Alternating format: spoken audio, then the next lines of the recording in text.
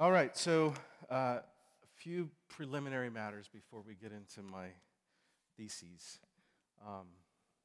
And there should be handouts if you're coming in, handouts on the seats. We got some more printing.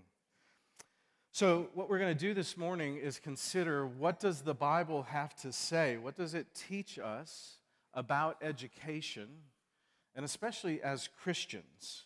And then how does that apply to our context today? And one of the things that I want to get to repeatedly is that there is no neutrality. Okay, and that's part of what we're seeing in what's going on culturally, and part of what we have to recognize. And so if you say, well, what's education from a Christian perspective? The way the world would think of that is, well, okay, that's your perspective, and then you got the Muslim perspective, and you got the atheist perspective. That's not the way it is.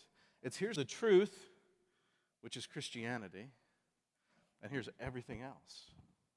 And so there's no perspective divorced from God and neutral, because He's the creator and He reigns over all things. And so everything we do is in relation to Him, and He's the one who ultimately decides whether what we do is good or bad, whether it's righteous or evil, right? And so when we say, what does the Bible teach about education, this isn't some, history of religion study that just puts all the religions out there. This is what God says, which means it's true, which means we need to believe it and see it as good, and so we can engage the world rightly and helpfully. And so the way we've structured this is we're going to have this main session over an hour. Depends how talkative I am and whether or not we get it. We'll go up to this classroom at the top of the steps. Peter's going to do Christian school. He'll be probably in the conference room here. And then Doug and Brenda are going to do homeschooling here.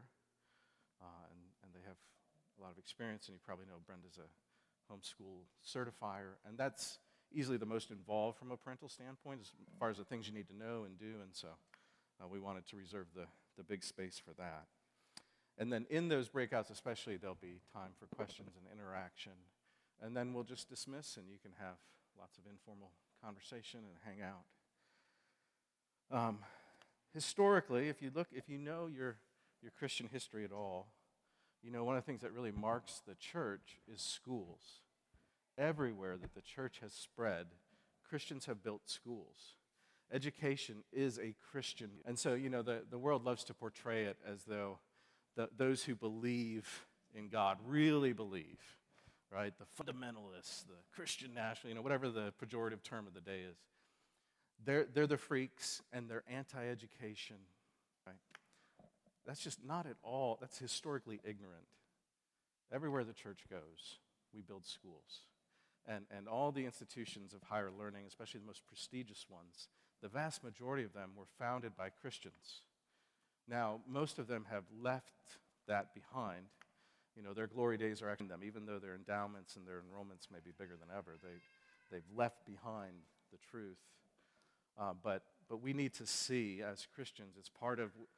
So a couple things I want to emphasize. One is there's no neutrality. The other is we must not be fearful in how we engage education, right? Our education, in educating ourselves but also educating our children, is how we engage the world optimistically, rightfully, right? I don't. There are things to be afraid of in the world, but I don't want my children to have a fundamental disposition of fear. I want them to actually have a fundamental disposition of understanding, in some cases, mockery. That's foolish. Why would you believe that, right? By your arguments, because your arguments are lame. Here's the truth, right? So we don't educate in order to hide behind the wall, right? We educate to engage the world because it is our Father's world, right? Not a neutral world. It's our Father's world. And Jesus has already won, so afraid. Christians in schools, literacy skyrockets wherever Christianity goes. And that's because we're people of the book, right? Our God has revealed Himself in a book. And so Christians have educated their children to read because that's how we engage our God. It's not the only way, but it's primary. So we're going to look at options that have, in God's kindness, been available to us. You may remember our friend Christian V. Germany, who came and preached years ago I preached from Isaiah. He talked about wooden idols. All right, he sounded like Schwarzenegger. In Germany, it's illegal to homeschool because of the concern about neo-Nazism, that ideology would revive. So they literally, legally cannot homeschool. So it's a kindness of God that we have the options we do. So we have homeschooling, we have Christian schools, and we have public schools, or what we're calling government schools. We're calling them government schools because that's what they are. And the vision of these public schools that are run primarily by local school boards, that's still important. But if you know anything about the school system and how money works, the government funds it. Wherever the funds go, the strings go, and the value, right?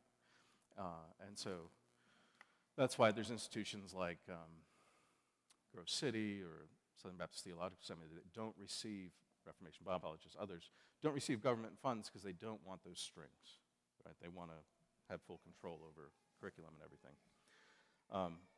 The three options available to us, and I want to say really clearly at the outset, none of those options are inherently sinful. It is not sin, it's not necessarily sin to send your child to a government school or a Christian school or to homeschool. It can, all three of those can be sinful depending on why and how you do them, but they're not inherently sinful. On the flip side, none of them are inherently salvific.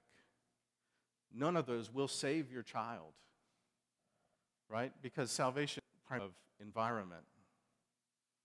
Environment matters profoundly, but that school is not going to save your child, right? The issue is the heart before God. So those are the options we're going to look at, and we're going to talk about school choice within the context of the church, and so I want to encourage you, this is the context to do it, right? These are not private matters. They are decisions that we each need to make as parents, as couples, as families. But for Christians, we know that nothing we do is divorced from God and His Word and His people. And so to have people who know and love the Lord and know and love His Word and know and love you, and you can talk about this thing, well, here's how we think about it. You know, we're looking at this choice because we think this will be best, right? Well, have you considered that? Or have you considered the other thing, right? So instead of just being left to our own wisdom and experiences, we have this strength in that the Lord has provided for us His people. And so we need to be able to talk about these things, just like everything else, sorry. Hopefully that's better. Just like everything else in the Christian life. So our decisions are a matter of conscience, and we need to make our choice faith, but our conscience isn't totally private. We need to have conscience. And one of the ways that we love each other is by helping to inform one another's consciences, right? So much of my growth over the last 20 years has come as brothers and sisters through fellowship, looking at marriage, looking at parenting, looking at schooling, looking at all kinds of things. And my conscience has been informed. Things that didn't used to bother me now bother me, and maybe things that did bother me don't in the same way anymore, right? That's what our consciences need to do. We need to be biblically informed, and none of us are born with pure consciences. The conscience is a gift from God, but it's affected by sin too, just like the rest of us. So you have the conscience factor. You also have the providential circumstances factor, which is who am I? Who is my wife? What's our season of life? What resources do we have? What options are legitimate options? And the way we've done it is we're basically constantly looking at every child every year, right? What's the best choice for this child this year? Because circumstances change, and our children go through seasons of sanctification. And the way you think about a 5 or 6 year old, kindergarten age, versus preteen versus 17, 18, like those things all affect and make a difference. And we have to include those things, and that should be part of our fellowship. Okay, so true grace isn't, hey, leave me alone and let me make my choices. Right? True grace is let's love each other. Let's talk about things where we're all ultimately pursuing God's glory. okay? More than anything, I want to glorify the Lord, how I educate my children. I want my children to glorify it. And so all these things are factors that affect the decisions that we make. So, yeah. I'm going to briefly give you my educational biography, both personally and then what we've done with our kids, just to give you a little context. So I'm entirely the product of public schools in Iowa, Colorado, and then back to Iowa. There were hardly, I don't remember any homeschools in Colorado. I remember one or two in Iowa.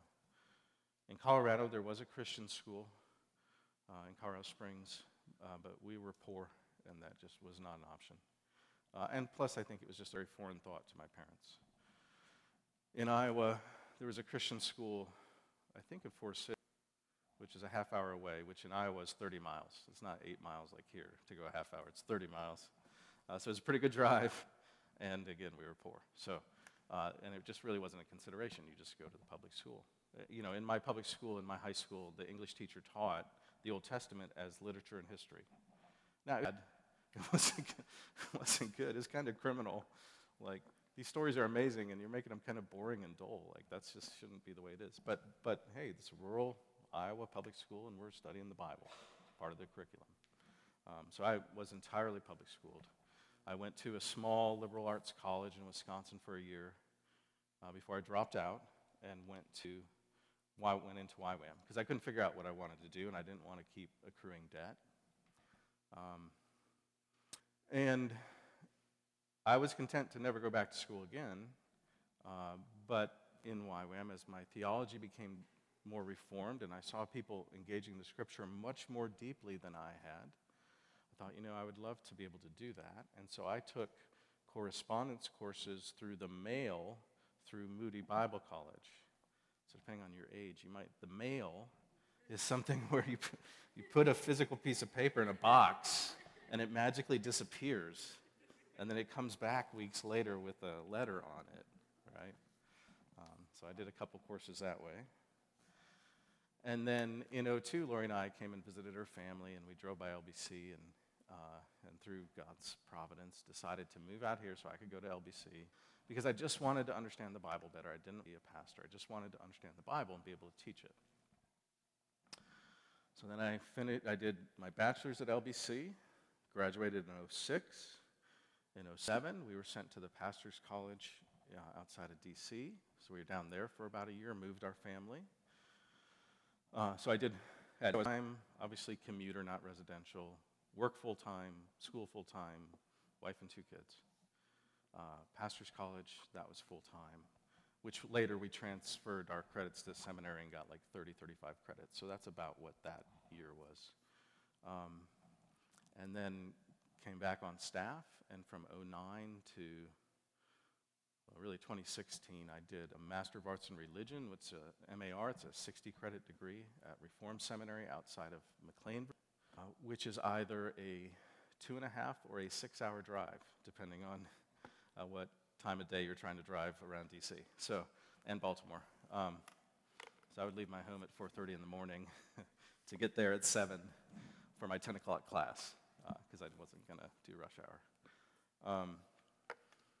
And I did that, kind of a few courses a year here and there, modulars, until 2014, and then I just hit it hard, and I did something like 45 credits in a little over a year.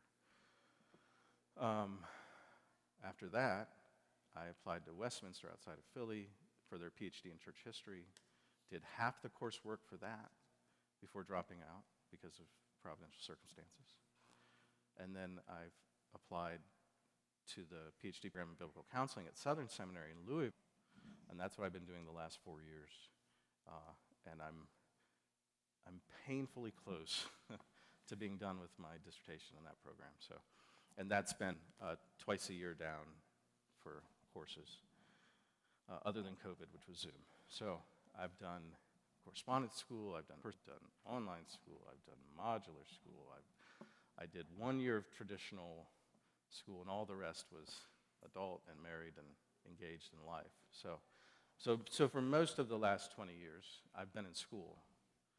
So I'm not I don't have an EDD, I don't have a degree in education, but I've experienced it. I've taken courses on pedagogy and online instruction, all kinds of stuff. I've read secular sources, I've read Christian sources. So I'm not set up as an expert, I'm just saying this is not unfamiliar ground to me. As far as our children go, church, preschools, that's its own thing. Her kindergarten year at Peckway Elementary in West Willow, which is public school, government school. Then we went to the pastor's college, so we did kind of homeschool within the Covenant Life system down there. Then we came back and have done homeschool public school, so cyber charter school, PA virtual if you're familiar with that. So it's public school curriculum in our home. It's free, it's subsidized, you get computer, printer, books, partially subsidized internet, learning materials. And so she did that through 9th grade, and then she went to Penn Manor. Morgan did that through 8th grade, and then she went to Penn Manor. Both my girls graduated from Penn Manor. All the rest of my kids have done PA virtual for their entire education. Aaron's finishing up his sophomore year. He will likely graduate from PA virtual. That's probably due.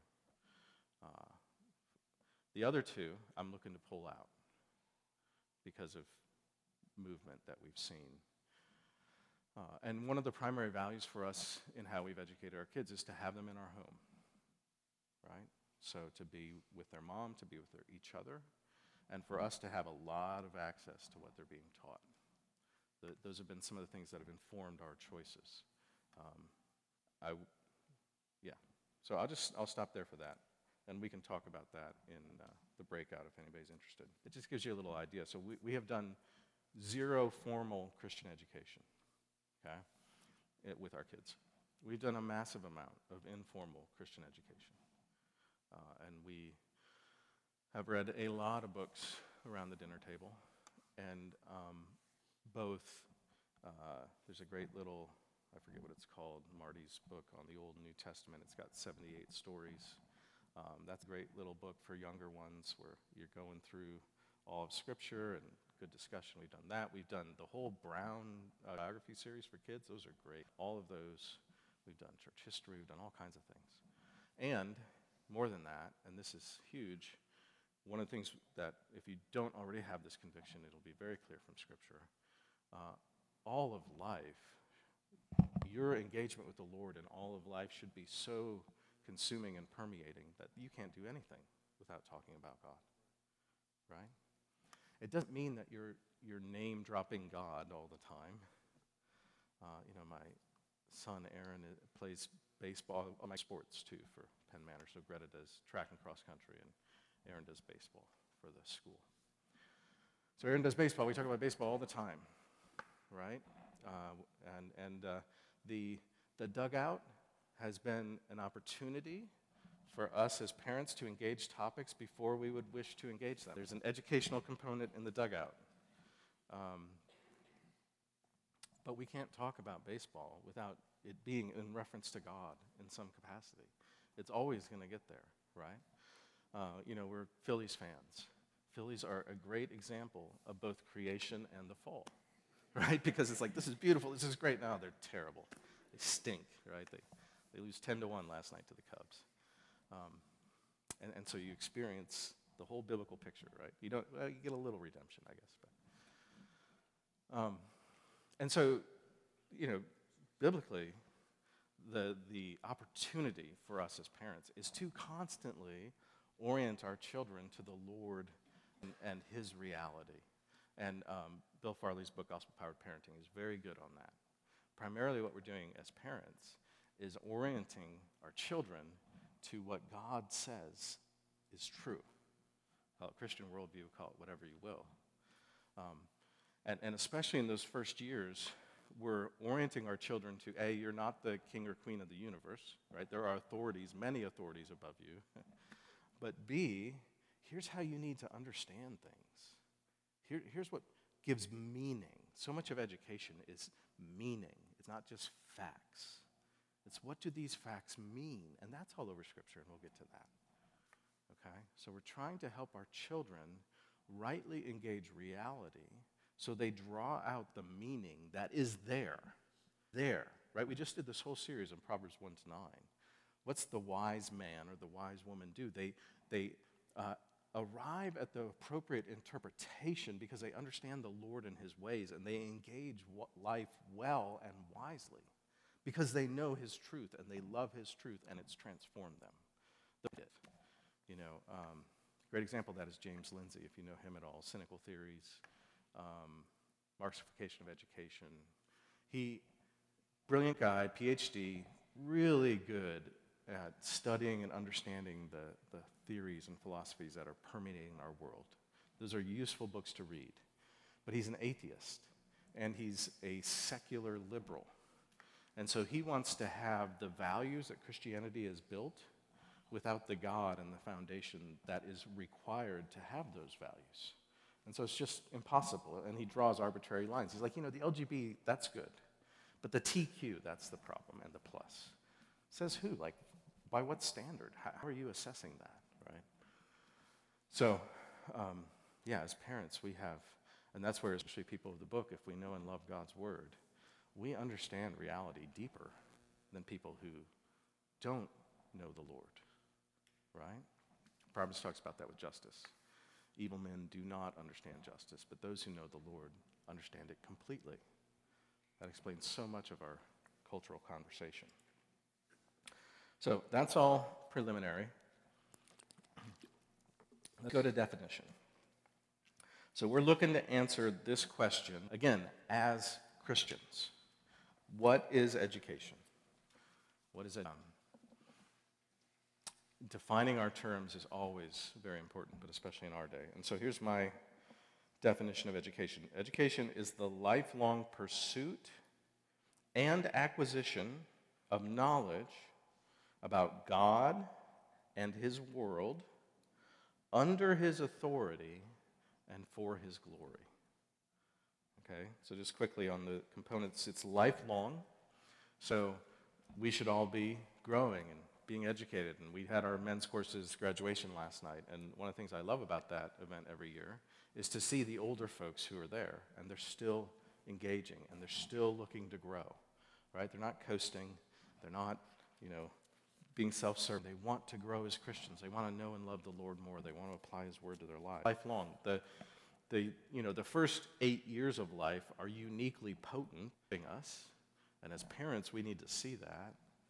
Right? There's a whole lot of work we do in those first 8 years. There's a whole lot of problems we avoid by being faithful to the responsibilities the Lord's given us those first 8 years. And the first 20-ish years are uniquely formative. And as we go, we should establish and deepen and rightly harden in our convictions. Here's what's true. Here's what I'm building my life on. Right? One of my favorite Chesterton quotes is, the point of having an open mind, like an open mouth, is to close on something solid. Right? An open mind doesn't do you any good if it's open. It needs to close on solid things. This is true. This is where I stand. So it's lifelong. It's both the pursuit and acquisition. It's a process. It takes time. It builds. It's cumulative. But you're a child. But as an adult, I've put away childish things. I've matured. My Josiah is working today, and he's 11. He said, Dad, I just want a whole day to not have school and to play. And I said, well, buddy, you're not a little child anymore. You're growing to be a man.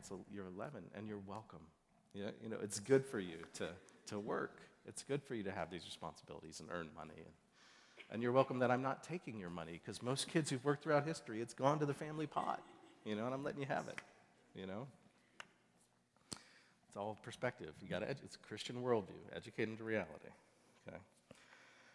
So pursuit and acquisition of knowledge, right? And in knowledge, we're including things like meaning.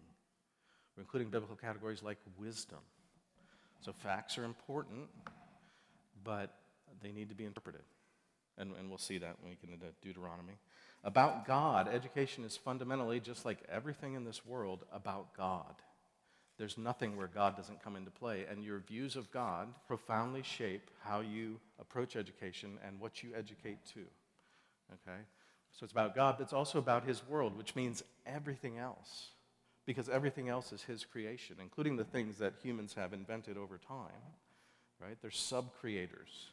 In the church, we talk about Jesus is the king of the church. He has magisterial authority. He rules. The elders have ministerial authority. They serve, right? And leadership and authority is under the authority of Christ. And that's the way all authority works in this world, right? We're all servants. Romans 13 talks about that with civil officers. They are God's servants. So as parents, you have ministerial authority. You're not free to set whatever priorities you want. Your king has told you what his priorities are, and you need to, so even though the King of England is far less powerful than he used to be, the idea of a prime minister is the chief servant of the king to execute the king's will, and he does things on behalf of his majesty or the queen, her majesty, right? He's executing what the king desires. That's what we're called to do as parents. What does the king, what authority and responsibility is entrusted to us, and what are we? We're his subjects. Our children are his subjects. We're trying to orient them to that reality. We'll get into that. So God, his world, so everything else is God's world, okay? That means that there's no situation where God doesn't come into play, right? Again, no neutrality. Under his authority, okay, he's the one who says, and for his glory. And so spending the years I have in academia has its own glory, and it's very important to many academics that they receive that glory. I'm not personally on Twitter, but I stalk some folks on Twitter for information, and it all PhD. It's like so-and-so insecure, right? Like I'm going to put that out there. You all got to know I've got this degree. It's really interesting, and academia is just totally suffused with pride. Look at me, right? I tell my kids the greatest insult you could give to an academic is to say they're unnuanced, right? Oh, that's very unnuanced. Oh, and most academics tend to be very fragile. They just don't deal with critique well. No, you don't understand. I'm the smartest person in the room, right? You all need to defer to me. Like that's just, it's no good. Education's not for our glory. It's for God's glory, right? That's the aim.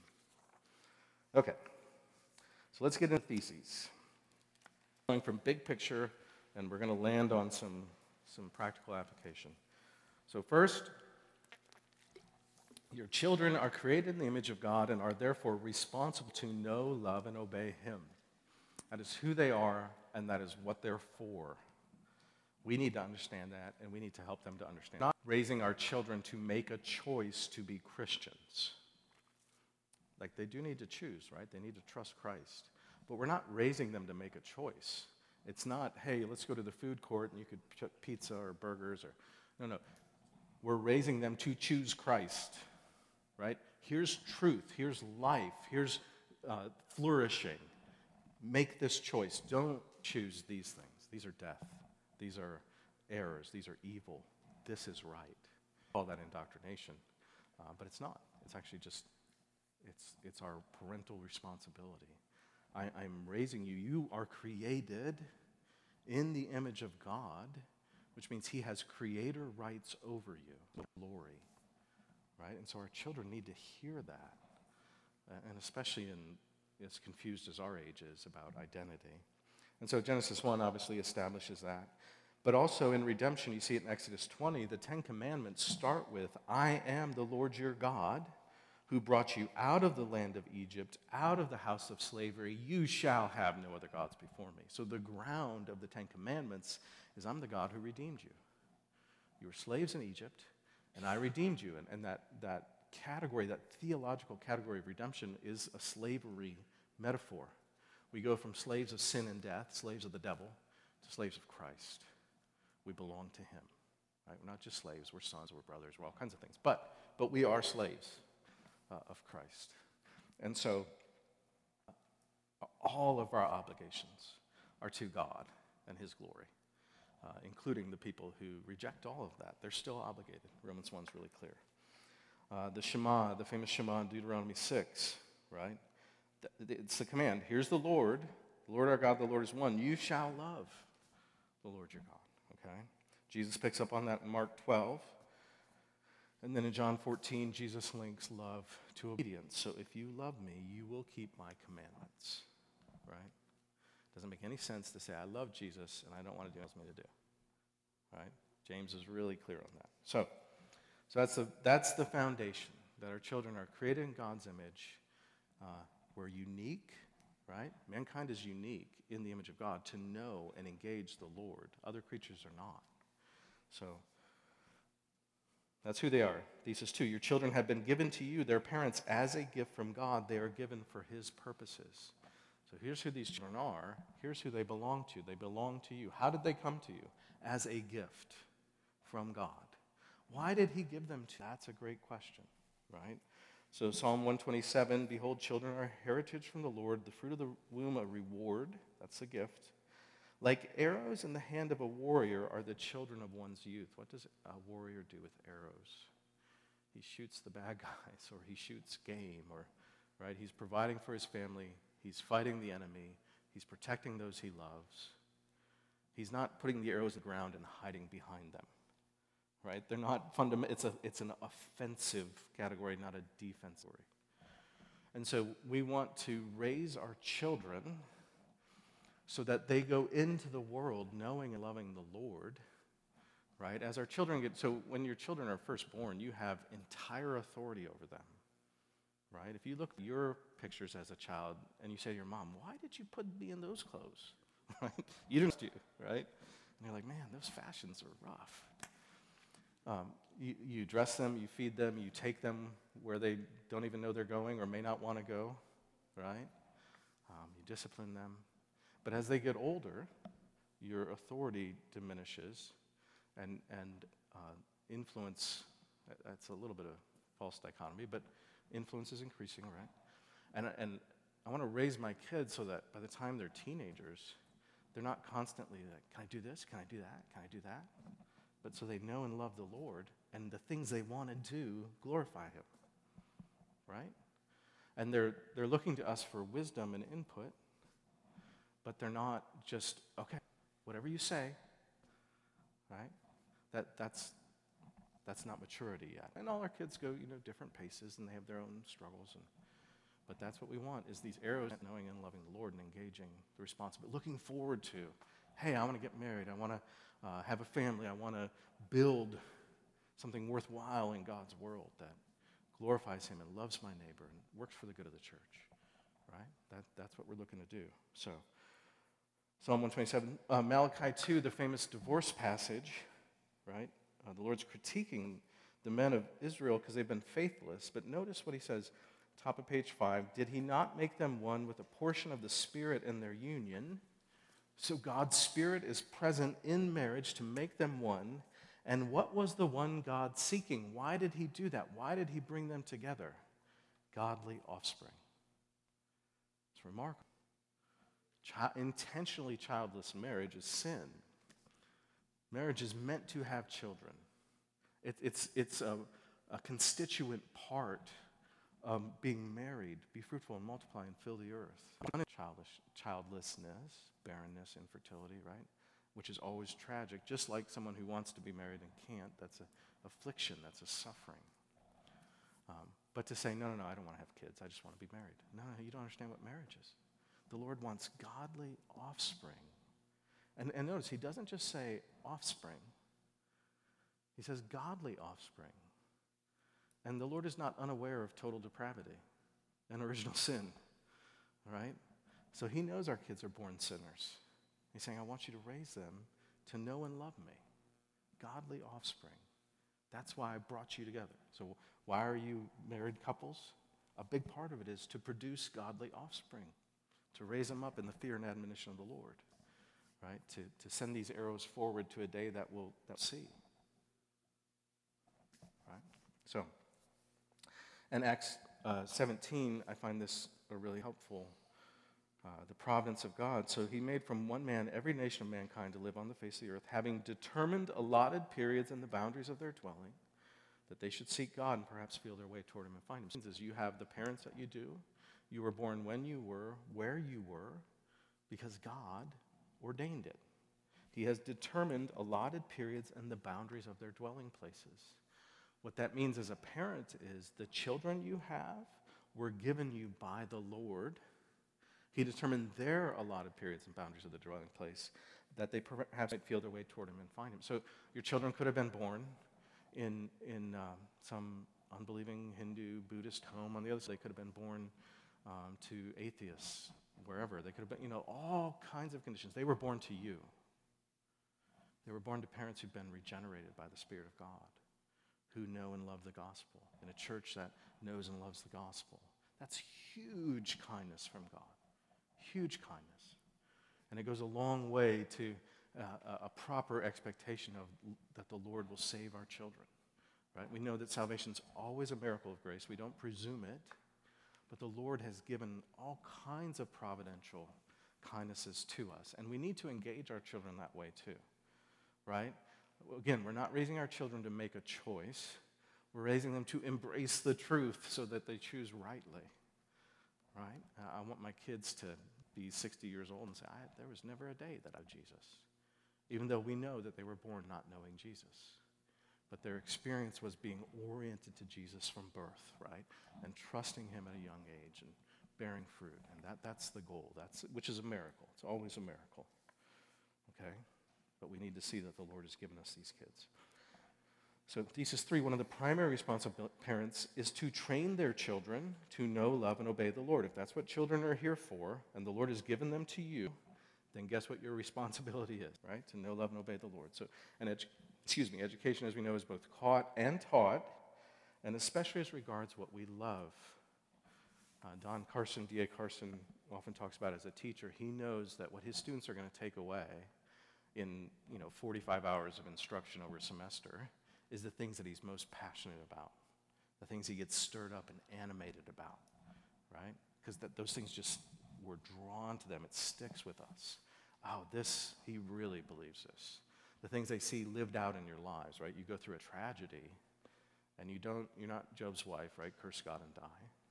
But you trust the Lord, and you turn to him, and you weep and mourn, but you trust the Lord, and you turn to him. And people say, that's not natural. And you're right, it's not natural. It's supernatural, right? Or it can produce that kind of grace in our lives.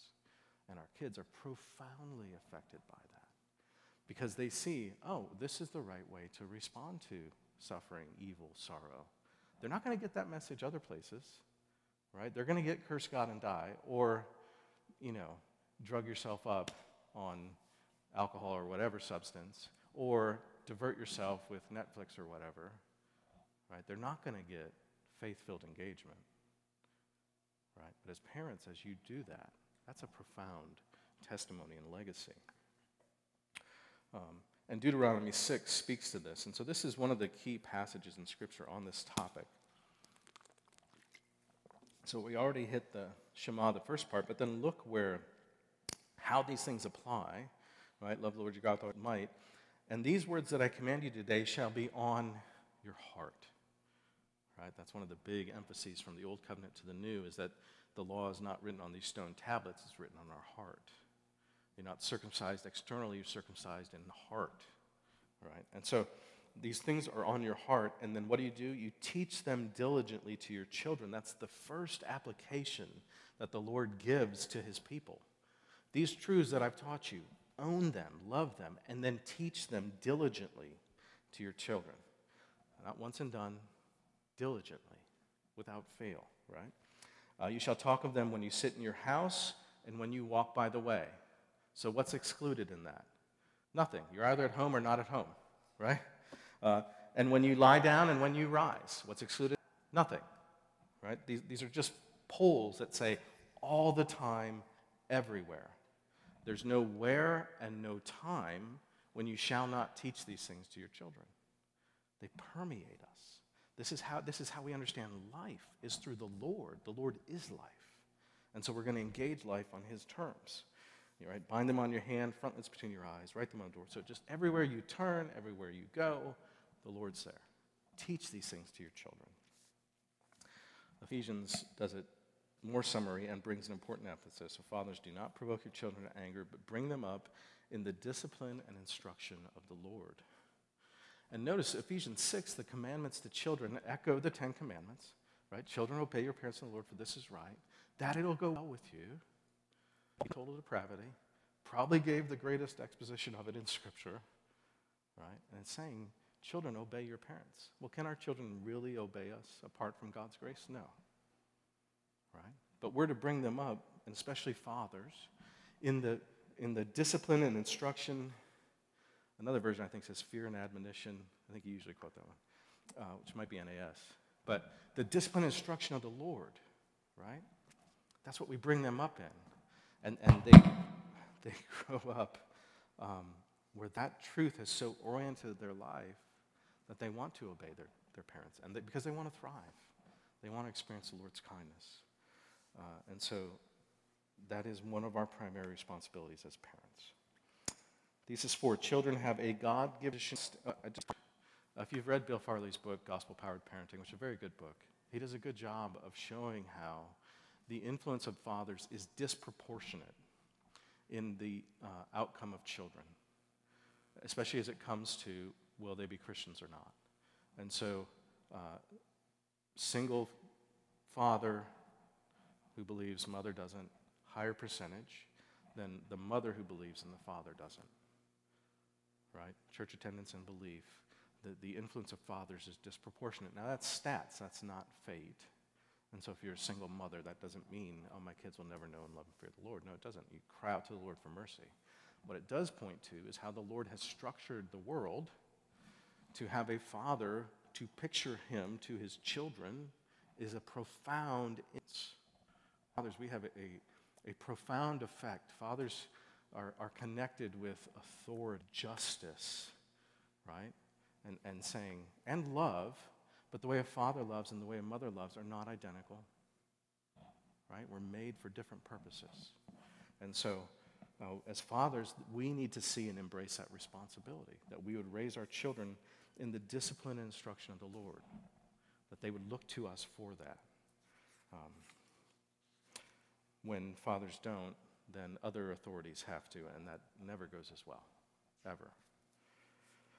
So 4, children have a God-given disposition to trust and follow their parents' example. This is part of God's good design for the world. This is just obvious, right, from all of our experience. But you also see it, so I gave 2 examples here. And when time to come, your son asks you, what does this mean? We're talking about meaning. And this is an Israelite. He's in the land of promise. He says, okay, Dad, so you taught me history. I know that we used to be in Egypt, and then we went on this long 40-year journey, and now we're here. Those are historical facts, right? We could get out the atlas and show them. We could talk about history and events and Moses and Pharaoh. What does that mean? What do these facts mean? Right? And look how he answers it. By a strong hand, the Lord brought us up out of Egypt from the house of slavery. That's what it means, son. Right? He rescued us by a strong hand. We have a Savior who's mighty, who rescues his people out of slavery. And then that goes immediately, not in the text, but theologically and logically to the 10 Commandments. Right? I'm the Lord your God who rescued you. So you see the connections. Deuteronomy 6 also, son asks you in time to come, what is the meaning of the testimonies and statutes and rules that the Lord our God has commanded you? Why has God given us all these rules? What are they for? Right? And so as parents, we're constantly giving means. We have rules. Right? You respect, you obey. So the capital sins in my house are disrespect and lying.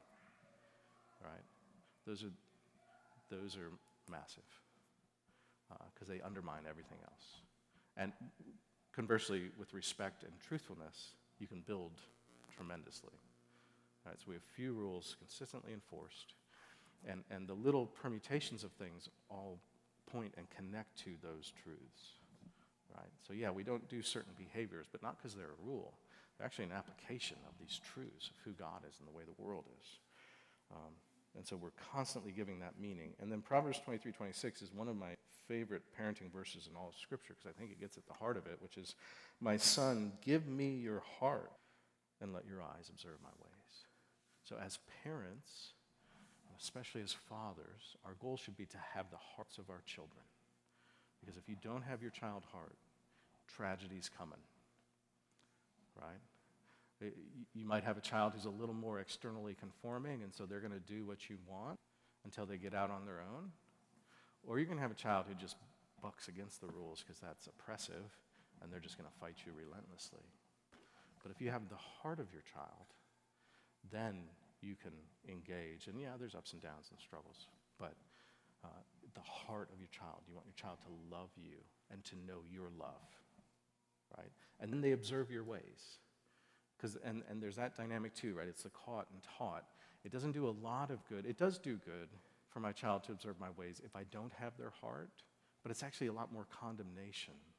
If I'm walking righteously and I'm with Jesus and I don't have their heart and they're rebelling, then my life is a testimony against them instead of something for them to aspire to and engage, right? So I want their heart and to observe my ways, both together.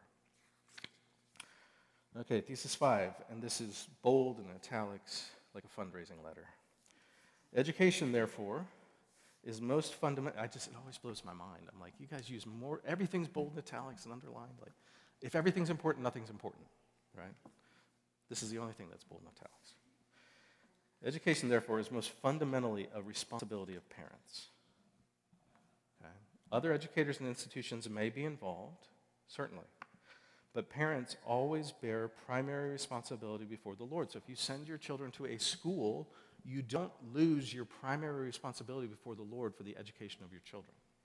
You don't get to farm that out, okay? This is inescapable. And so if you struggle with that concept, just like any concept in Scripture that kind of grates against us, we need to be convinced by Scripture, and then we need to embrace it as good. It's good for me to obey the Lord. The Lord never gives arbitrary and capricious rules and laws. They are always expressions of reality. And so when we embrace those things, we find life and flourishing. We just went through Proverbs on that. And so these texts get at some of that. In Exodus and Deuteronomy both, you notice a multi-generational emphasis, right? You tell in the hearing of your son and of your grandson. Right? Make them known to your children and your children's children. These are privileges. It's one of the things I look forward to about being a grandfather. Deuteronomy 11. Again, these words in your heart, in your soul, they're all around you. Teach them to your children, talking to them when you're sitting and when you're walking. So we did miss sitting, right? We had lie down and stand. Now we've got sitting. So we've got every posture covered. When you're walking by the way, when you lie down, when you rise. Okay? Proverbs 1, the book starts with this call. Hear, my son, your father's instruction. Forsake not your mother's teaching. They're a graceful dependence. Proverbs, well-known text, right?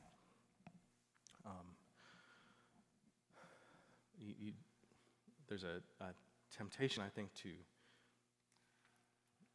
ruin that text in a few ways. One is to make it almost a lifeless promise that isn't connected to what you do every day. Yeah, but I gave them the right materials, right? Everything came from Becca or wherever, right? Like, these are the perfect materials. But there's a lot more to it than that, right? There's meaning. There's your life and example. There's others. So, but the other is to undervalue it. No, your training is profoundly formative.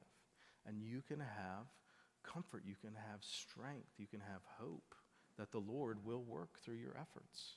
It was never going to be ultimately about any of our efforts. We don't save our kids. We don't sanctify our kids. But we play a massive role in those things. Massive. Because the Lord works through means. Right? He works through means.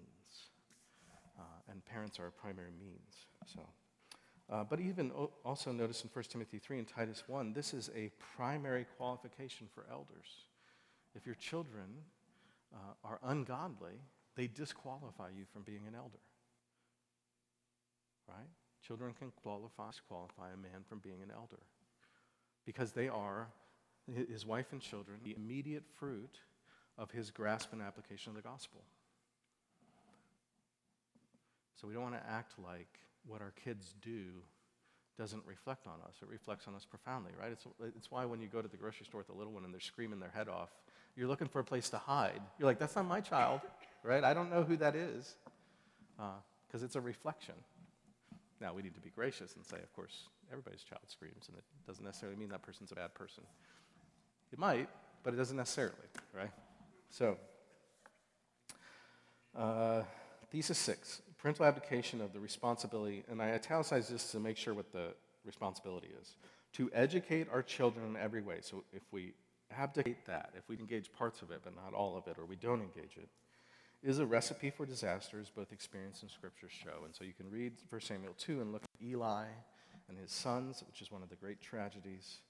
1, look at 3. In the last days, the characteristics of sinful people, one of them is disobedient to their parents. Have you noticed that? That's a characteristic of the sinfulness of the last days, disobedient to their parents. So, and then Hebrews 12 hits both sides of it. It's for discipline that you have to endure. God is treating you as sons. For what son is there that his father does not discipline? If you're left without discipline in which all have participated, then you are illegitimate children and not sons. Abdicating your responsibility is to, it's a shocking word, it shouldn't be, it's just how we use it, but it's to bastardize your children. It's to illegitimize, a bastard is an illegitimate child, right? It's to remove them from the legitimacy of that the Lord has provided. Okay? That if we're not being disciplined by the Lord, so you see an unbeliever and they seem to just be thriving. And Psalms has this, right? Lord, why? It's actually the judgment of God. He's not disciplining them. He's not as a beloved son or daughter. He's letting, when the Lord gives you what you want, that can be a bad thing sometimes. Right? The Lord gives people what they want. He turns them over to wickedness. Now, it's a good thing for his children, for his people, that the Lord gives us what we want rightly. Right? Delight yourselves in the Lord. He'll give you the desires of your heart. But for an unbeliever, it could be the Lord actually turning them over to judgment and condemnation. So, as parents, to see these responsibilities, understand them, have biblical convictions about them, and engage them with faith. Are they beyond us? Absolutely they're beyond us, right? That's why we have to grow. And that's how the Lord works in our lives, right? You get married and you become a husband or a wife and you're like, oh man, what does this mean? And how do I do this? And how do I engage? And then you become a parent, right? And you have your first child and it's like, this is overwhelming. And then as you add children, you're just like, what? You know, like, how do we do this? And then you cry out to the Lord and say, Lord, I can't do this. I'm not adequate for this, right? I need your grace. What do I say when my child says this or does this, right? How do I engage these responsibilities? And you cry out to the Lord, and the Lord opposes the proud, but he gives grace to the humble. That's how we mature, and that's how we grow, is by stepping into responsibility, okay? So don't be overwhelmed by the responsibility. If you're aware of having failed responsibilities, don't resolve to do better. Repent, confess and repent. Lord, I totally dropped the ball here. Please forgive me. Please change me. How do I engage this now when I haven't been engaging it? Right? Christians aren't do-better people. We're gospel people. We have a Savior. We're forgiven, and we grow by his grace, which means we do better, but it's profoundly important how we get there. Right? Philippians 2, work out your salvation with fear and trembling. 4, right, on the foundation, the ground of God is at work in you, both to will, so he's working in you to change what you want, good pleasure. Changes your will, which changes your actions. Okay? And it's all the gospel process. Thesis 7, because of the fall, all of these responsibilities have been made more difficult. The primary obstacle we face in educating our children is the sinful hearts of our children and ourselves. That's the biggest obstacle. There are other obstacles. Those are not the only obstacles. Those are the biggest. So Proverbs 22, folly is bound up in the heart of a child. Isn't that a great verse? Bound up in the heart of a child. You didn't have to put it there. It's part of the package, right? It comes along. But the rod of discipline drives it far from him. In Romans 7, right? Do not do what I do, the very thing I hate. Right? We need a Savior. Our children need Savior. And so that's what we need to face. And so much of sin often for parents is unbelief, right? Fear, anxiety. Oh no, if my child does this, or if they don't pass, they'll never make it in life, or like whatever your standards are. Like Kevin DeYoung wrote a great post years ago. He's like, look, just let your kids watch Saturday morning cartoons, give them a bowl of Fruity Pebbles, and just relax a little bit. Like, it's gonna be okay. Just a little too wound up. Your problem is probably not that you're too apathetic with your children. It's probably the other way, too anxious. And you need to identify that and say, Lord, give me faith. Help me to engage this with faith. The primary sin of our children is selfishness and insubordination, right? However that's expressed. Thesis 8. Other sinners, including teachers and peers, are also an obstacle to children. Again, no schooling choice will save your children. And everywhere that your children go, they will encounter sinners. And if you think sending them to a Christian school will not produce that, you're going to have a rude awakening, right? Because even if there were no sinners at that Christian school, when your child arrived, there would be a sinner, right? But they're all sinners. All the students are sinners. All the teachers are sinners. Like, it's just, right? It's like when I tell young adults, look, your only option is to marry a sinner, right? You don't get to marry any perfect people. That's just the way it is. That's part of premarital. And your fiance is marrying a sinner. And so to see, these verses here are establishing a couple things. One is that the Lord has enemies, Nahum 1. That the Lord has wrath, Romans 1. That he sees ungodliness and unrighteousness and that he opposes it. We need to remind ourselves of these verses. God is not Mr. Rogers. He is not. He will not be mocked. He does not treat wickedness. Doesn't matter how thoroughly we've been jammed on homosexuality and all these things. He has not. Calls it an abomination. Okay? And so we need to have moral clarity to engage the world and call things what. We also need to see 1 Corinthians 2. The natural person does not accept the things of the Spirit of God, for they are folly to him. They are foolish. He thinks they're stupid. How could you believe that, you big dummy? Right? That's the natural person. And he is not able to understand them because they are spiritually discerned. He's unable. There's an inability. It doesn't penetrate because it's a natural person. Okay? It needs the supernatural regenerating work of the Holy Spirit to transform the heart so that the understands and believes. Right? And so our great hope in dealing with the natural person who mocks these things as folly is not our arguments. It's not our perfect behavior towards them. It is the Spirit of God who takes out the heart of stone and puts in the heart of flesh, right? And some people make that. I have very dear family members who test my actual belief in the efficacy of the gospel, right? Can God save these people? Because they're so hard and they're so opposed to him, right? And he can, and he does. And them being saved would be no more miraculous than me being saved, or no more miraculous than any of my children being saved. Okay? Because it's to be changed. But that's what's being pressed in that engagement. But that's what we need to understand, too, that it doesn't matter if we go, on this respect, if we go government school or Christian school, there are going to be natural people there who have not been regenerated, right? It's just reality. Everywhere we go, there's natural people in this church.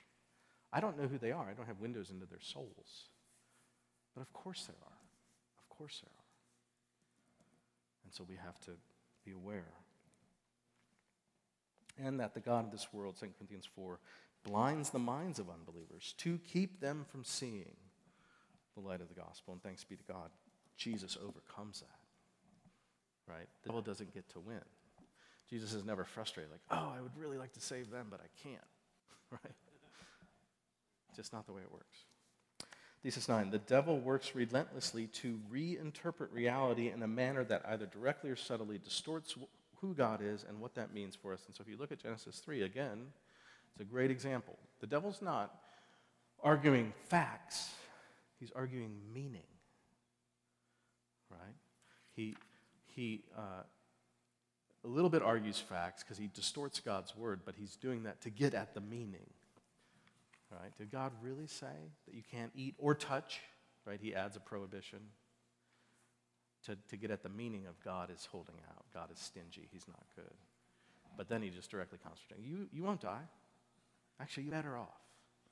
Right? So the question of meaning is really important. And you see it with Jeroboam. When we went through Kings, was that last year? It's hard to believe. So from 1 Kings 12 on, everything references Jeroboam, his folly. Because the kingdom divides, and Jeroboam, we don't have the temple. If we don't have the temple, and my people have to go to Judah to worship, I'm going to lose them. I'll lose my kingdom. I'll lose my power. So I'm going to build an alternate religion that will keep my people loyal. Right? And very reasonable, unless there is a true God. Right? And so just that meaning, that reinterpretation of reality, because the Lord offered to Jeroboam a legacy, a heritage, not nearly as great as David's, but not insubstantial. And Jeroboam despised it. And then the rest of the book spends, remember Jeroboam? Remember what he did? He led Israel astray. He led Israel astray. He led Israel astray. Because he put the wrong meaning to events. Okay? Thesis 10, therefore, verse. It's an important means of reorienting the heart of fallen man to the truth as God has revealed it. So all of what we do as Christians is in many ways an undoing of the curse. I spent most of my first 29 years at theology. And the first few years coming here, I felt like I was unlearning so many things and reorienting and reinterpreting. Oh, it doesn't mean that, it means this. Or it's not this category, it's that category, right? And that's growing up in the church. So imagine someone, which, just a side note, is one of my concerns about bad Christian education. Right? Bad Christian education can be profound. Because what it can do is inoculate people to the truth. Oh, I think I know what Christianity is. It's this moralistic, therapeutic, deistic. No, that's not what it is. But the problem is you think that's what it is, and you rightly reject it, but now you're not open to what it actually is. There's a danger there, okay? So true education is undoing the curse, and so it's like Romans 12, don't be conformed, but be transformed, right? The renewal of your mind through testing. 2 Corinthians 10, the weapons of our warfare, not flesh, and so we're destroying arguments, every lofty opinion, bringing the truth of God to bear. John Milton, the end then of learning is to repair the ruins of our first parents by regaining to know God aright, and out of that knowledge to love him, to imitate him, and to be like him. And he lays out this incredibly thorough program of 100 to 150 students, and this much time doing that, and here's what you should eat, and here's the exercise you should do. It's really interesting. I didn't do it, but it's really interesting. Thesis 12. True education loves and pursues the glory of God. If God is ultimate, then his glory is ultimate. And so true education must be aimed at that, right? We don't want to keep our children from the ultimate truth, the most glorious, soul-satisfying truth. And so that's why the fear of the Lord is the beginning of knowledge. Fools despise wisdom and instruction. And Ecclesiastes 12. What's our whole duty? What's to fear God and keep his commandment? Because God's going to bring everything into judgment. And Isaiah 48, for my own sake I do it. How should be glory I will not give to another. God does not share glory. Acts 12, Herod is struck to death because he's arrogant. He's eaten by worms. It's one of the most gruesome Bible stories. And in 1 Corinthians 10, whatever you do, whether you eat or drink, do all to the glory of God. Again, eat or drink. What do you do that's more mundane than that, right? So everything we do, we're to do to the glory of God. And then Paul says, and be imitators of me as I am of Christ. And that's a parental thing. So we want to do everything as a family to the glory of God, and children imitate us. We're looking to do things to God's glory. Do it like we do. Thesis 13, true education involves loving God with our minds. So Christians are not anti-education, we're pro-education. As the truth revealed to us in God's word informs and controls our understanding and interpretations of life. That's the growth of sanctification. We understand and interpret more and more rightly as we mature, as we grow, and that involves our minds. So Augustine talked about true virtue as what he called ordo amoris, which is rightly ordered. So every object that we love is given that degree of love which is appropriate to it. Right? I'm sorry. So an idol is a disordered love. It's something that we either shouldn't love at all or something that we love too much. We love it more than God. And virtue is rightly ordered love. So we love God the most and his glory and his truth. And then that interprets all of life to us so that we love family and we love our church and we love all these various things that we love rightly. And we're able to enjoy them virtuously because they're in the right order. They're not out of whack. They're not disordered. Okay? And so part of that is our minds being transformed by God's word so that we engage something and say, okay, we don't have to do this if you're an engineer, maybe you create an Excel spreadsheet, but most of us wouldn't do that, right? We're just kind of winging it a little, saying, okay, I think I should love this about that much, right? Let me engage this. But not as much as, my wife famously loves to tell the story of when Claudia was being born and I got hungry and I went out to KFC during the labor. And I'm like, look, in the delivery, only one of us needs to suffer, right? Like, I need to go get food. But she would say that's not a rightly ordered love, all right? I was valuing fully. It's a great story. I know. But I only did it so I could have an illustration when I teach. Thesis 14. The home has always been and will always be the center of education for children. The only qualifier I'd put to that is if you look at totalitarian states, they are very actively working against that. That's a characteristic of socialism and communism. Let's get the children out of the home so that they don't into that experience, right? It's why our current progressives we need to have universal pre-K. No, we need to have, right? They want to get your children earlier so they can indoctrinate them and get them out of the influence of the home. It's not just their benevolence to try and help everybody, right? They want to educate and raise your children. They're very clear and very active on this. We've seen this even, COVID has actually revealed a lot of that, as kids were home and what they were being taught was being beamed into people's homes, and they said, what? And they're like, that book's there? Realizing, there's a whole agenda going on here. These people are not passive. And so, but the home is God's design to be the hub of education. Doesn't mean all education must occur at home, certainly not, right? But the home is the largest influence on the child and is rightly viewed as the center and hub of all true education. And so you look at Deuteronomy 6, which we already did, Deuteronomy 11, other passages, they all revolve around the family's life and the home life. Obviously, you should have instruction in church, and obviously you're going to have instruction when you go to Grandpa and Grandma's house, and you're going to have instruction if you do go to school or whatever, right? But the home is the hub. And it's interesting.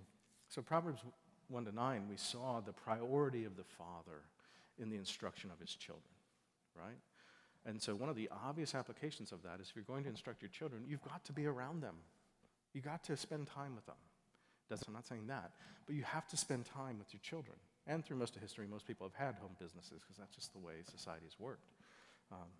It does mean for those of us who don't work out of the home, we've got to think and be intentional of how do I engage my children so I'm able to carry out this responsibility the Lord's given me. But it's also interesting, I think, if you look at the last 100 years for sure, and feminism the idea that women would be liberated. What are they liberated from? Babies in the home, right? That's the oppression of women according to feminism. That's why abortion's a sacrament. That's why the pill is untouchable, right? Is because we have to liberate women from their God-given design, right? God's given women wombs and bodies to nourish life, to grant and nourish life. And Titus 2 points at the older women training the younger women to, look what it says, love their husbands and children, be self-controlled, pure, working at home, kind and submissive to their own husbands, that the word of God may not be reviled. God has designed women to nourish life, and a woman is oriented inward to her home and to her people, to her family, right? Doesn't mean that she has to be at home all the time. But that's her God-given orientation, and she's to nourish life there. A man is more outward-facing, more mission-facing. That's how God has designed things, and we're going to get into that in the weeks ahead as we go through Genesis. Okay, it's just clearly how God has made the world. And the world says that's bad. That's oppressive to women. And that's because they hate women. They hate femininity. They don't have a clue what femininity is, and so they despise it. All right? And then they've generations of young women who think that they have to be like men. And Lewis talks about how basically you don't love and serve women by making them second-rate men. Women aren't supposed to be men. They're supposed to be women. Why would we want that? Right? It's silly. It's destructive. And so the home, which is the hub of the education of children, there's a reason that adage, the hand that rocks the cradle rules the world. It's a reason that that's had traction for so long, because it's true, right? The mother raising the children. I think about sometimes, okay, I'm pastor here, say we preach to 300 people, 400 people, whatever, 1,000 people, doesn't matter. That's influence, right? That affects people. Know the influence cumulatively and long-term that I'm having on 6 people, which is Lori and my kids. She's in the home with the kids way more than I am. Her influence on those 5 people is profound. Single biggest human influence on my children, right? And so to not see the home and children as restrictive, certainly not as less, certainly not as, and it's interesting if so my girls went to Penn Manor, right? So you do the survey. What are you going to be? Well, I'm going to be a park ranger. Okay, well, we'll see. And then sitting through graduation, and like every third kid's a psych major going to college. I'm like, there's just no way. Like, psych major's like, I don't know what I want to do. Right? In people, and I don't know what I want to do.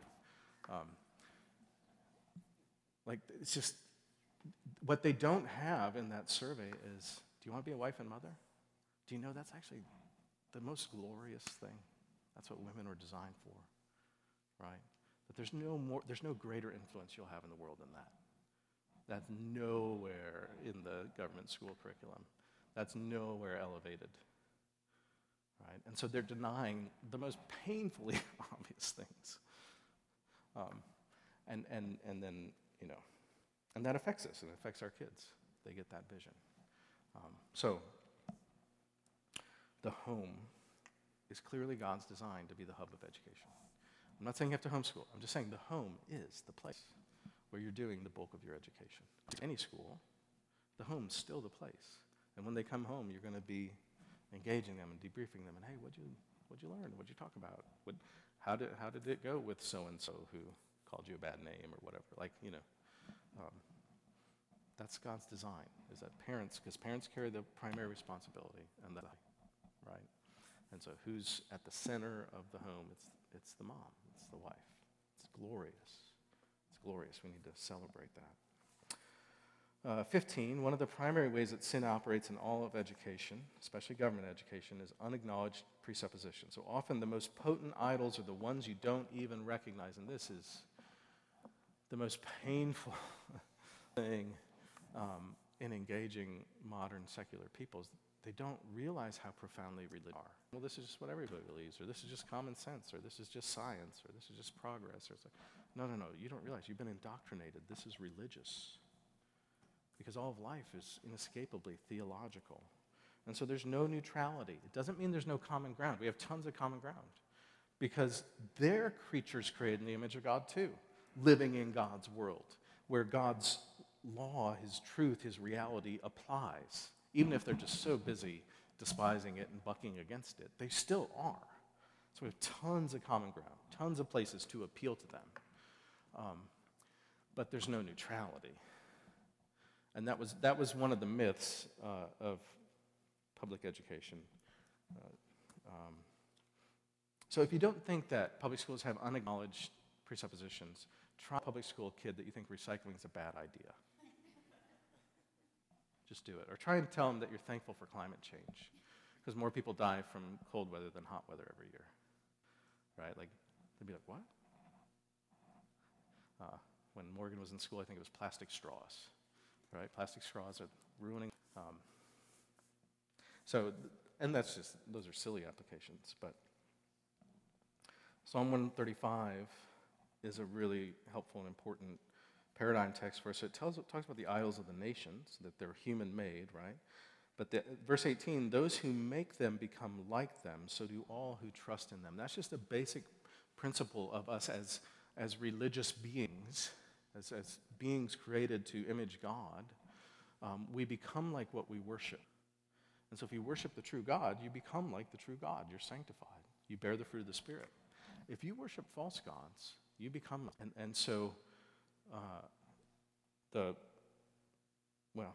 want to jump ahead. So just to students without building on religious presuppositions. This is because all the fundamental questions of education require religious answers. And C.S. Lewis was pointing this out 80 years ago. He said, the problem with modern education is a boy who thinks he's doing his English prep and has no notion that ethics, theology, and politics are all at stake. It's not a theory they put into his mind, but an assumption. That's one of the great dangers of godless schools. It's an assumption which 10 years hence, its origin forgotten, its presence unconscious, will condition him to take one side in a controversy which he has never recognized as a controversy at all. That's a brilliant explanation of the values of modern godless man. He doesn't realize he's been indoctrinated. He doesn't, what controversy? Everybody thinks this way. Yeah, but do you understand, to get there you have to assume this, this, and this? What are you talking about? Right? And so again, as Christians, we understand the world more deeply because we see the dynamics that are going on under there, the how God and what life is about and what people are for. And so Lewis talks about, with education, an open mind in questions that are not ultimate is useful, right? So not an ultimate question, but something lesser. But an open mind about ultimate foundations, either of theoretical or practical reason, is idiocy. If a man's mind is open on, let his mouth at least be shut. Lewis is great. Okay, so here's one of the payoffs. So government schools have, especially and increasingly over the past 50 plus years, been captured by godless philosophies which are actually religious. So things like egalitarianism, feminism, materialism, environmentalism, critical theories, pluralism, relativism, humanism. And increasingly, these schools are viewed and utilized by our elites to indoctrinate our children in values that are opposed to God, often under the guise of neutrality. I don't want to go really long. Let me hit a couple things. So egalitarianism, I don't mean by that, well, you can be a compliment or egalitarian, that's not what I'm talking about. It's an application of that, but egalitarianism is the great flattening of everything. And that's at the end of the day, there's really only two religions in the world. There's Christianity and paganism. Lewis wrote about this quite a bit. There's a more modern guy named Peter Jones who's written some good stuff on this. And so things like, Islam and Judaism would be corruptions of modern Judaism, corruptions of Christianity. Most other things are paganism, and it's a flattening. And what it's denying is the creator-creature distinction. It flattens everything, right? Paganism puts you in touch with nature because all is one and all is God. And it denies male-female, and it denies good-evil, right? Everything flattens out. Everything's egalitarian. It denies hierarchy. Our modern world is very anti-hierarchy. Now, not actually, because hierarchy is an escape, but they deny that they're being hierarchical even as they lord over you, okay? Because they don't want to think that it's hierarchy. And so this egalitarian notion so one example would be the whole vocational thing. Is wife and homemaker a vocation? Not in the government mentality, right? And part of the reason they want to do that is because if the women aren't working at home, where are they working? In the workforce. What did we do? We doubled our workforce. We cranked up our GDP, right? And you see that often. And COVID was interesting because it flipped the script a little bit, and there was a lot of wives and mothers going back home, and now they're saying, hey, we need these people to come back so we can revive our economy. Okay? There's agendas at play there. So egalitarianism, that's a big one.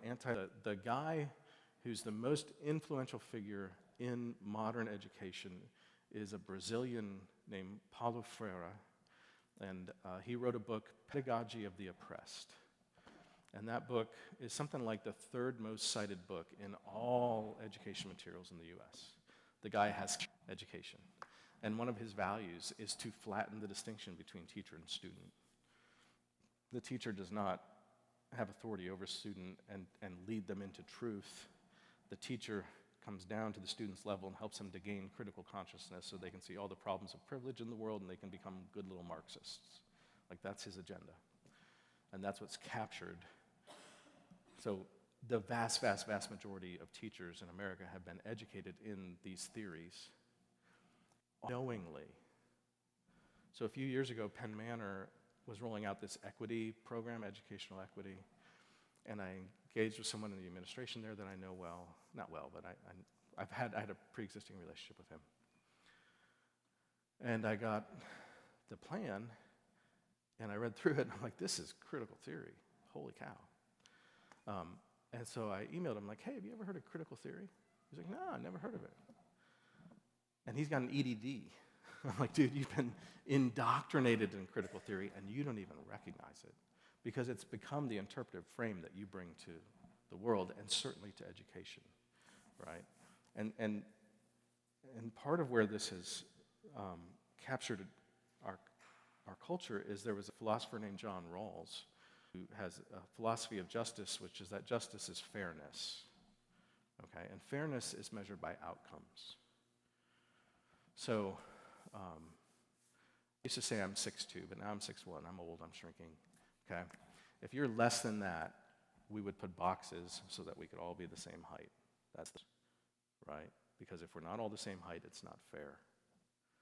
Well, what that means is if we don't all get the same grade, it's not fair. If we don't all have the same amount of money, it's not fair. If we don't all have the same physical health, it's not fair. If we don't all have the same mental health, it's not fair, right? And so what we have to do is prejudice, they wouldn't use this word, but we have to prejudice the beginning to try and achieve fairness at the end. So we have to take from those who have and give it to those who have not, so it's not about, hey, we all have the same playing field and the same rules and the same opportunities. That is biblical justice. So that notion of justice as fairness has been profoundly influential in our culture and our educational students. Rawls said, look, you design an ideal society not knowing where you're going to be born in it. Okay? Well, yeah, then we're all equal. So we're all born at the same place. Well, guess what? That will never happen in God's world. He has made the world with hierarchy. It's his design. It's a good idea. We're not all equal. We're equal in some ways, right? Equal in his image, equal in value and dignity, but we're not all equal. I mean, just look around or think for 2 seconds. We're all different. That's part of God's glory and goodness. We don't all have the same roles. You don't want your children to be equal to you, right? They're your children. They need to respect and obey you. You don't need to obey them. That would be wrong. That's an inversion. So just these values all around us. Materialism, feminism. Feminism is big just because government schools are a thoroughly feminine environment, and oftentimes Christian schools are too. Because what's rewarded? More feminine behavior, right? Sit with your hands in your lap, pay attention. Guess who doesn't do that? Boys. Guess who's then diagnosed with ADD? Boys, right? They're the problem because they're misbehaving. Well, let them go play a little bit. Let them do some stuff, right? So, materialism, by that I don't mean primarily buy a bunch of stuff, and the immaterial doesn't matter, right? At best, it's a curiosity that we examine. It isn't actually the most important stuff that informs all of life. And then things like that mean that sexual identity, right, that someone, it was one of the things that really struck me when my girls went to Penn Manor, like, oh yeah, she's bi. I'm like, what? She's not bi. That's not an identity. That's not who you are. You're not straight. You're not heterosexual. You're men and women created in God's image, and the right identity is what you to be, and your sexual activity is with your spouse in marriage, right? But trying to label and identify yourself by your desires, recipe for disaster. Okay, but that is how our world operates, how the government, schools operate. We create ourselves, be whatever you want to be. Environmentalism, evolution, right? These are profoundly influential philosophies. Critical theories, so things like diversity, equity, and inclusion are applications of critical theory. Social emotional learning, that one. Sometimes you'll see belonging placed instead of inclusion because they realize that people are onto the DEI thing, so they're trying to change the language. And one thing on this, so secular humanism, secular liberalism was a weak God. There's no God, we can all just play together, no big deal. It was a weak God, and weak gods always get run over by strong gods. And so what's playing out now with critical theories and DEI and all this is a strong God that's coming in and crushing and saying, no more tolerance, no more equality, we're right, you're wrong, right? And you will bend the knee or you'll get crushed. That's what we're seeing is a strong God dispelling a weak God. You know, Christianity in Europe was a strong God. They've lost Christianity, retained vestiges of it. Now the Muslims are coming in and they're just going to run it over because they have a strong God. And so that's what we're experiencing culturally. And the schools are one of the prime playgrounds of that.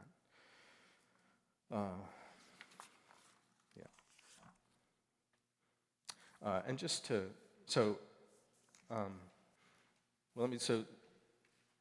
thesis 17, therefore government schools are the least, again, we're not saying it's sin, but given the values of Scripture, where these are the values that are animating those schools, it's just common sense, it's obvious. This is the least desirable thing, right? We need to think rightly and critically about this. You know, just so I can be an equal opportunity offender, Anchor right now has a feminist Arminian woman teaching Bible. And Dayspring, for their 25th anniversary, brought in a Mormon, Glenn Beck, to celebrate, right? And LCCS, I've had a lot of confused theological discussions with LCCS. There's no school that's just like perfectly pure, right? And there's reasons to be, but even more than that, reasons to be engaged regardless of what you're doing for schooling options. I'm just telling you, if you're doing government schools, the type of engagement you need to do things, and it doesn't just have to do with curriculum. One of the things that we found, they've imbibed and celebrate, and the values that they engage life with. And so a child naturally wants to engage with their peers, and so they kind of have to engage on the terms that their peer does. I'm not just talking about explicit moral compromise, but I'm talking about even how you make sense of the meaning you give to the world. So what's the meaning that your child's peers give to the world? That's a question wherever you go, okay? So there's not a pure and untainted place to go. So thesis 18, Christian parents must carefully consider our responsibilities in educating our children in light of the above, and how we spend in time and money should reflect the Lord's views, right? So we're going to give account to the Lord for how we raise our children. And how we value things. Thesis 19, fear and unbelief are sinful motivations in all endeavors, including perhaps especially in the education of our children. So Paul talks about this in relation to the food that we eat in Romans 14, where someone doesn't feel like they should eat meat sacrificed to idols, but they do. And he says, you're condemned. Not because it's wrong to eat meat sacrificed to idols, but because you're doing it against your conscience. If you are acting against your conscience, you're sinning, because you can't do it in faith, even if objectively considered what you're doing. So a person who's been taught that alcohol is sinful, and then they get into a setting where people are like, it's not inherently sinful. right? Being drunk is sinful, and there's ways to use alcohol that are sinful. But their conscience hasn't been informed and transformed yet, and so they drink alcohol because they want acceptance. They're sinning, not because they're drinking alcohol, because they're acting in unbelief. They're going against their conscience. You understand? So we need to engage these educational responsibilities with faith, not unbelief, right? So if you don't send your children to government schools, like there are things to fear in government schools or Christian schools or even your own home, right? So, but that's not why we do it. It's a consideration to do what we do in faith. The Lord is here, the Lord is good, the Lord's given responsibility for these children. Let me execute that responsibility in faith, okay? Hebrews 11, without faith, it is impossible to please him. Impossible. You could make the perfect choices, but if you're not doing it with faith, you're sinning. You cannot please God, right? You have to trust him. And what's the essence of faith? He exists and he rewards. God's here and he's good. That's the essence of faith, okay? So finally, faith-filled and faithful parenting that raises our children to know and love the Lord is one of the great joys in this life. So the contrast, Proverbs 10, a wise son makes a glad father, but a foolish son is a sorrow to his mother. Conversely, he who sires a fool gets himself sorrow, and the father of a fool has. And I've seen that as a pastor. Thankfully, so far, by God's grace, my children have been wise sons and daughters who've been a joy. But I've seen foolish sons and daughters who are a terrible grief to their parents who are suffering constantly because of the child's folly, right? And it's right to envision your child for that, to say, so one of the things I say to my kids, especially as they get towards teenagers, is I want to rejoice in your life, right? And so I want you to step into responsibility and authority, and as you make these decisions, I rejoice. Thank God that you're doing this and you're doing that and the other thing. I want you to bring joy to me, right? Here's the way to do this. Be wise. Honor the Lord. Know and love the Lord, right? It's not manipulative. It's the way God's made the world. And then John, now obviously John's writing about the church, but I have no greater joy than to hear that my children are walking in the truth. That's not just the church, right?